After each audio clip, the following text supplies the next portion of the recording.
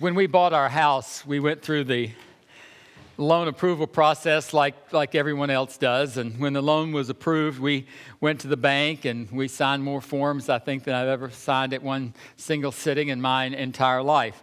But when we signed those forms, we were making two basic promises, I suppose. The first one is that we would repay the loan. The second promise we were making was that if we didn't repay the loan, we would get out of the way so they could come and take our house from us. That's pretty much what you're signing.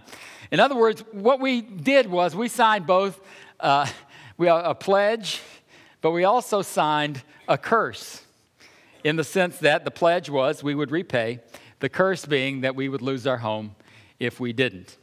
Now, if you think about it, that's what happens anytime you sign any kind of document like that. In other words, if you buy a car, when you sign for that car, you are saying, I will repay, or you're going to come repossess it. If you file your taxes, when you sign the form, you say, these numbers are correct, or I understand if I'm not honest, I could go to jail by signing this. If you sign a contract for a job, you are saying, I will perform these duties. But you're also saying, I understand that you will fire me if I don't. So anything that you sign that way, you're signing a pledge, but you're also signing a curse to go along with it. Last week in Nehemiah, when we looked at chapter 9, we saw where the people were renewing, or rather confessing, their sins. There's this big national confession where they confessed their sins, but they also confessed who God was, and they confessed their faith in Him. But as we come to the last verse in chapter 9 and then all of chapter 10, we find the people are renewing their faithfulness to God. But they're also renewing the covenant that God has made with them and with their forefathers. So as we start out, we're going to look at the very last verse of chapter 9. It says, in view of all of this, we are making a binding agreement, putting it in writing. And our leaders, our Levites, and our priests are affixing their seals to it. And then the beginning of chapter 10, the verses 1 through 27, basically is a list of the people that signed, beginning with Nehemiah. But then when we get to verse 28, it says, the rest of the people, priests, Levites, gatekeepers, musicians, temple servants, and all who separated themselves from the neighboring peoples for the sake of the law of God, together with their wives and all their sons and daughters who were able to understand. All these now join their fellow Israelites, the nobles, and bind themselves with a curse and an oath to follow the law of God given through Moses, the servant of God, and to obey carefully all the commands, regulations, and decrees of the Lord, our Lord. These signers, again, making a pledge and agreeing to a curse. The pledge is to follow the law of God. The curse is to suffer the consequences if they don't. Now, the consequences aren't enumerated here, but I think they had a pretty good idea of what that might look like if they failed to follow God's law. But what they're signing here is more than just a legal document. Certainly, they're indicating their seriousness to follow through by putting their names on it. But this agreement is more than that. It's basically an agreement that they want to completely change the way that they live. In other words, this agreement is to be life-altering for them. That they want to live in a life-altering relationship with God. Or they'll be prepared to suffer the consequences if they don't. Charles Swindoll makes the point that the people are erecting a written monument, a rallying point for them and for their entire families. And what they're saying here is that, look, this is what we promise God. And this distinguishes us as His people. And that we will live by this, whether anyone else does or not. And that this is our guide, and this is our philosophy of life. And they did it willingly, and they did it with a full knowledge of what they were doing, and a full knowledge of the consequences if they didn't. Now, verse 29 is just a general promise to obey all of God's commands. But what follows are three specific areas that they felt a need to really renew in the covenant with God. They're related to three different areas. And while we are not under the Old Testament law, there's a whole lot for us to learn and a whole lot of application for us in our lives today. Here's the first promise they made. The people said, we promise to follow God's law related to family. Verse 30 of Nehemiah 10 says, we promise not to give our daughters in marriage to the peoples around us or take their daughters for our sons. And the basis for this in the law of God is found in Deuteronomy 7. In verse 3, 4, and 6, it says, do not intermarry with them. This is when they take possession of the land. Do not intermarry with them. Do not give your daughters to their sons or take their daughters for your sons. For they will turn your children away from following me to serve other gods. And the Lord's anger will burn against you and will quickly destroy you. For you are a people holy to the Lord your God. The Lord your God has chosen you out of all the peoples on the face of the earth to be his people, his treasured possession. Why is God so forceful about this? Why is this so important to God? This idea that he doesn't want his people to marry unbelievers, people outside of the faith. Well, because it's serious to him. I mean, for one thing, he says very plainly that one of the dangers is that the people that are not of faith that you might marry would draw the person of faith away from their faith, that there's a real danger there. Plus, these are God's chosen people. The Israelites, they're God's chosen people. And they want to be distinctive among all the peoples of the earth. So those are important things to God. But you know, this is not just an Old Testament issue. Actually, it's quite common today. You have a non-Christian and a Christian dating. One who believes, one who doesn't believe. They date each other. They have fun while they're out. Find out they might, like the same kind of music. They might enjoy the same kind of movies, those kinds of things. And then it gets serious, and they fall in love. So what to do? What to do? Is it okay today for a Christian to marry a non-Christian? Here's what 2 Corinthians chapter 6, verse 14 says. Do not be yoked together with unbelievers. For what do righteousness and wickedness have in common? Or what fellowship can light have with darkness? And I know, you might say, well, wait a minute. This person I'm dating, now they're not a Christian, but they're not wicked. They're not wicked. They're sweet. They're loving. They're nice to me. I love them a lot. Eugene Peterson paraphrases one of these verses by saying, he says, don't become partners with those who reject God. And you might say, well, wait a minute. We have so much in common. We have so much in common. Well, maybe you do, except in the one area that matters most in your life, and that is your relationship to Christ. You might share a whole lot of other things in common, but that one you don't. And that's the most important relationship in your life. In other words, you couldn't be more opposite because your hopes are different. Your beliefs are different. Your joys are different. Your convictions are different. Your ultimate authority is different. And your worldview is different. So here's the thing. I believe that when it comes to dating and marriage, I believe that Christians need to date Christians and that Christians need to marry Christians. Now, I hear people say all the time, hey, we're going to get married and I'm going to change him. I'm going to change him.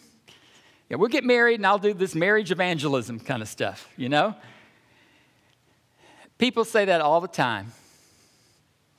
Now, I'm not saying that it couldn't happen. I just want to tell you, I have never seen it happen. It's always the opposite. The non-Christian always draws the Christian away from their faith and away from Christ and away from the church. Everybody thinks they're going to be the exception. And I'm not saying it can't happen. I've never seen it happen. And it's dangerous. So why is God being so unreasonable? I mean, if you love this person, why is God being so unreasonable? It's simply because you're precious to Him and His commands are for your benefit. And what God wants for you in your marriage is He wants you to have a happy marriage. He wants you to have a marriage that's based on a solid foundation. He wants you to have a marriage where you and your spouse share beliefs and values and priorities. God wants you to have the best marriage that you can have. He's not trying to be difficult and unreasonable. He's looking out for you. So let Him. I know it's difficult. And I know love can be, a strong pull in the opposite direction. But I just want to tell you today, if you're a Christian man, if you're a Christian woman, really consider what the Bible says. The second promise they make is that we promise to follow God's law related to the Sabbath. Nehemiah 10:31. When the neighboring peoples bring merchandise or grain to sell on the Sabbath, we will not buy from them on the Sabbath or on any holy day. Every seventh year, we will forego working the land and will cancel all debts. The Sabbath is a weekly day of rest. And according to Genesis, according to the creation account, God created the world in 6 days, and on the seventh day, He rested. And one of the 10 Commandments, Exodus 28, says, remember the Sabbath day by keeping it holy. The Israelites were not to work on the Sabbath day, which was the last day of the week for them. And keeping the Sabbath was a distinctive practice for the Jews, which wasn't practiced by the people that surrounded them. In other words, the people that surrounded them, the Sabbath was just another day. They didn't have a distinctive day that they set aside. Nothing changed on the Sabbath. Activity and business continued as usual. And the temptation would be for the Jews to look and say, well, wait a minute. We're sitting here and our businesses are closed on the Sabbath, but all these people around us who are not believers, they're out there making money. So maybe we should just cheat a little bit here and open up and do some business on the Sabbath. But they're recommitting here. In this passage in Nehemiah, they are recommitting to the Sabbath. The idea that they are going to put other things ahead of making a buck. Now, Christians, we observe the first day of the week, Sunday, not the last day of the week. It's the resurrection of Jesus Christ.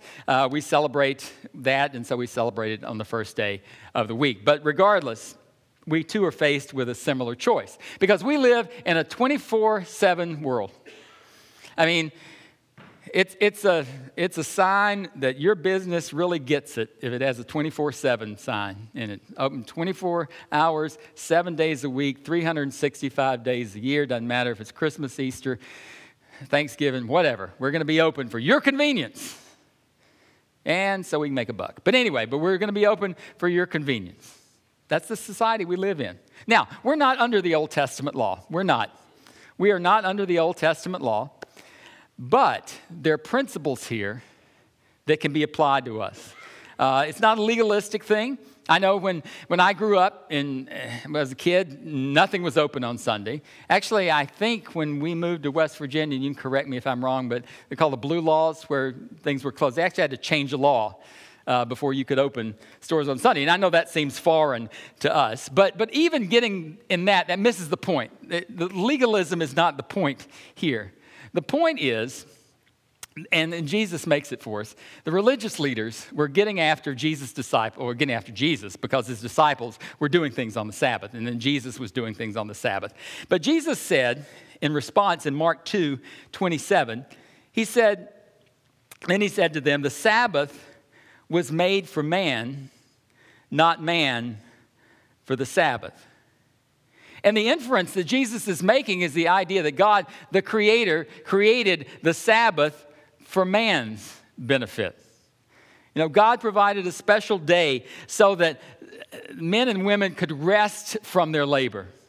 So that they could rest from their labor and spend time looking at their relationship with Almighty God.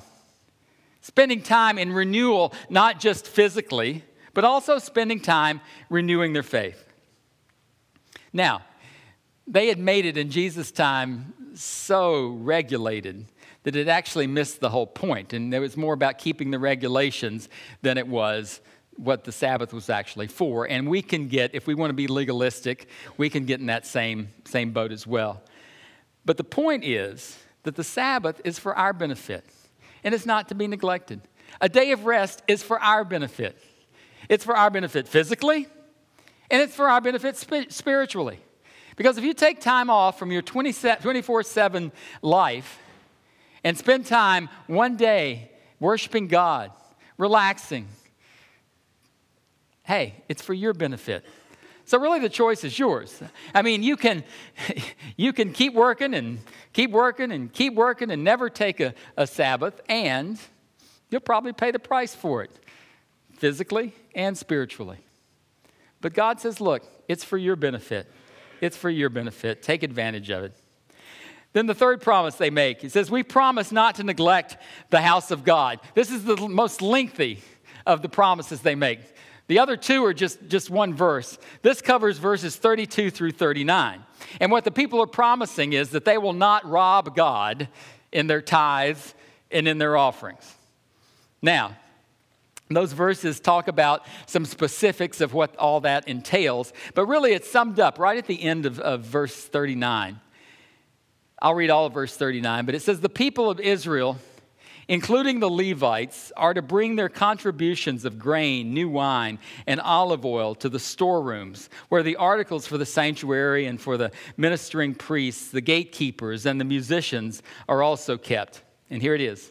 We will not neglect the house of our God. That sums it up.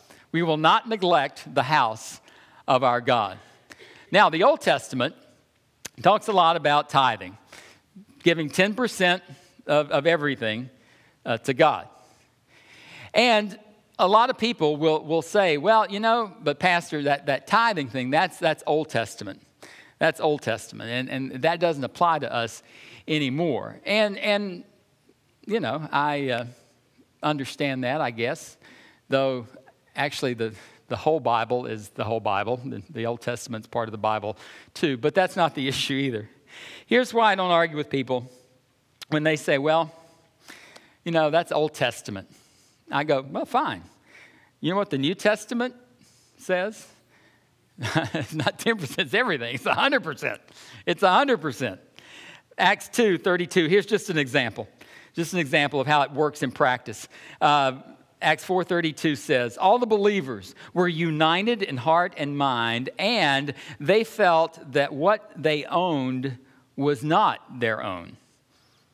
It doesn't say, and they felt that 10% of what they owned was not their own. It says they felt that everything they owned was not their own, so they shared everything that they had. The important principle here, again, is not to get legalistic, but it's not to neglect the house of God. Now, here's the church. We never apologize for the idea, and we never apologize for sharing with you that it takes money to do the work of the church. It does. It's costly to teach your children and to help them grow in the faith. It's costly to teach our young people about the faith. It's costly to have programs for adults to help you grow in your faith. It's costly to have a warm sanctuary for you to worship instead of a cold one in the morning. All of those things cost money, and we never apologize for that. Here's the other thing we never apologize for. We're the ones that are to supply it. God has given to us, we are to supply for the needs of the ministry of the church. That's something else that I never apologize for. And it really is up to you and me. And so when it comes to us and how it relates to this verse here, not neglecting the house of God, one of the ways that we need to look at that is, what are we doing? I mean, are we doing our part to see that the work of the church goes on and that the kingdom grows? Are we doing our part financially to be a part of that? Some people might say, well, no, but if this church goes under, hey, I'll just go to some other church. Well, that's all well and good, but I'm going to tell you that other church needs money too. We're not the only one. It's the way it works. Ministry is expensive, and we shouldn't apologize for it. We shouldn't be embarrassed about it. Why did God want them to bring the tithes back in the Old Testament? It's for the ongoing work. Same today. It's nothing new. It's the way it works. So we don't apologize. But if we get hung up on that, then we miss the bigger point in all of this. Because in the Old Testament, this passage is certainly talking about the support of the work of the temple. I won't deny that. But for us who are believers in Christ, the New Testament takes it to another dimension. And so there's more for us here. 1 Corinthians chapter 3, verse 16 says, "Do you not know that you are the temple of God, and that the Spirit of God dwells in you?"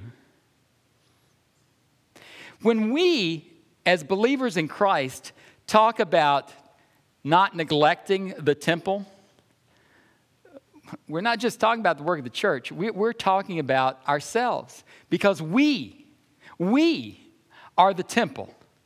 God, by His Spirit, lives in us. We look around this sanctuary, and a lot of times people say, well, this is the house of God. Well, I suppose God could live here if He wanted to. I don't think He does, because Scripture says He lives inside of you. There's nothing particularly holy about this room. We come in here and we're reverent, and it's a nice place to come and pray and to worship and all of that. But for those of us who are believers, it's the temple of our bodies where the Spirit lives that we need to be concerned about. And are we neglecting that temple? In other words, we provide the rooms for the Spirit to come and live in us. What condition are those rooms in? What condition are those rooms in? How's your spiritual life? Are you creating a place where the Spirit can come and truly dwell? Or are there some renovations that need to be made? Maybe some things that need to go, some closets that need to be cleaned out. But it doesn't stop there. Because Ephesians 2:20 says, "You are built on the foundation of the apostles and prophets. Christ Jesus Himself is the cornerstone. In Him all the parts of the building fit together and grow into a holy temple to the Lord. Through Him you also are being built in the Spirit together with others into a place where God lives." You see, we don't live our lives isolated from others. We live our lives in intimate relationship, not just with Christ, but intimate relationship with fellow believers. And the relationship between Christ and the individual is experienced best in the fellowship with other believers. So, are you doing your part to see that that's not neglected as well? Not just your life and where the Spirit lives in you, but how are you dealing with the collective, where we all come together and we're all to care for one another and we're all to see to the good of one another? How are we doing there? Are we neglecting that as well? You see, we believers think we can pass off this Old Testament stuff as not being relevant. Man, you can do that if you want, but look at all these new things for us as believers in Christ. And they're challenges for us. But they're challenges, but they come with such a wonderful, wonderful benefit. The Spirit of God wants to live in you. Not in the building. He wants to live in you.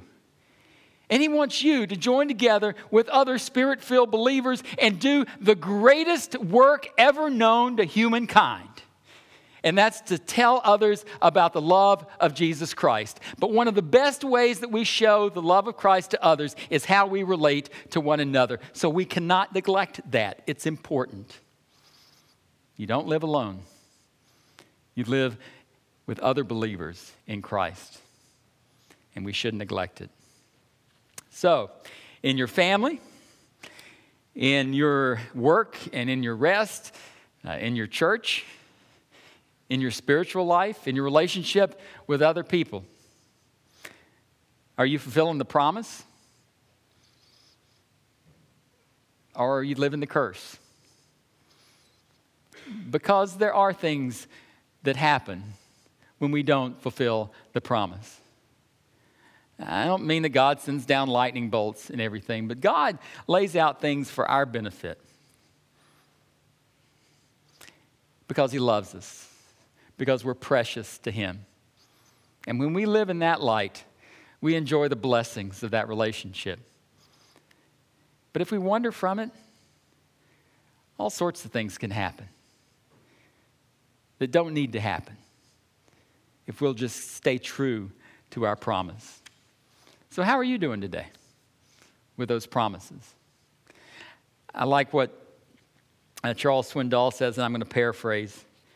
Actually, he sounds kind of cynical, but he says, unfortunately, many who hear this will nod in agreement, but will not follow through any further than that. They'll hear it, they'll say, yep, that's right. But they won't follow through. Don't be one of those people. Don't be one of those people. Follow through with what you've pledged to Christ. Let's pray.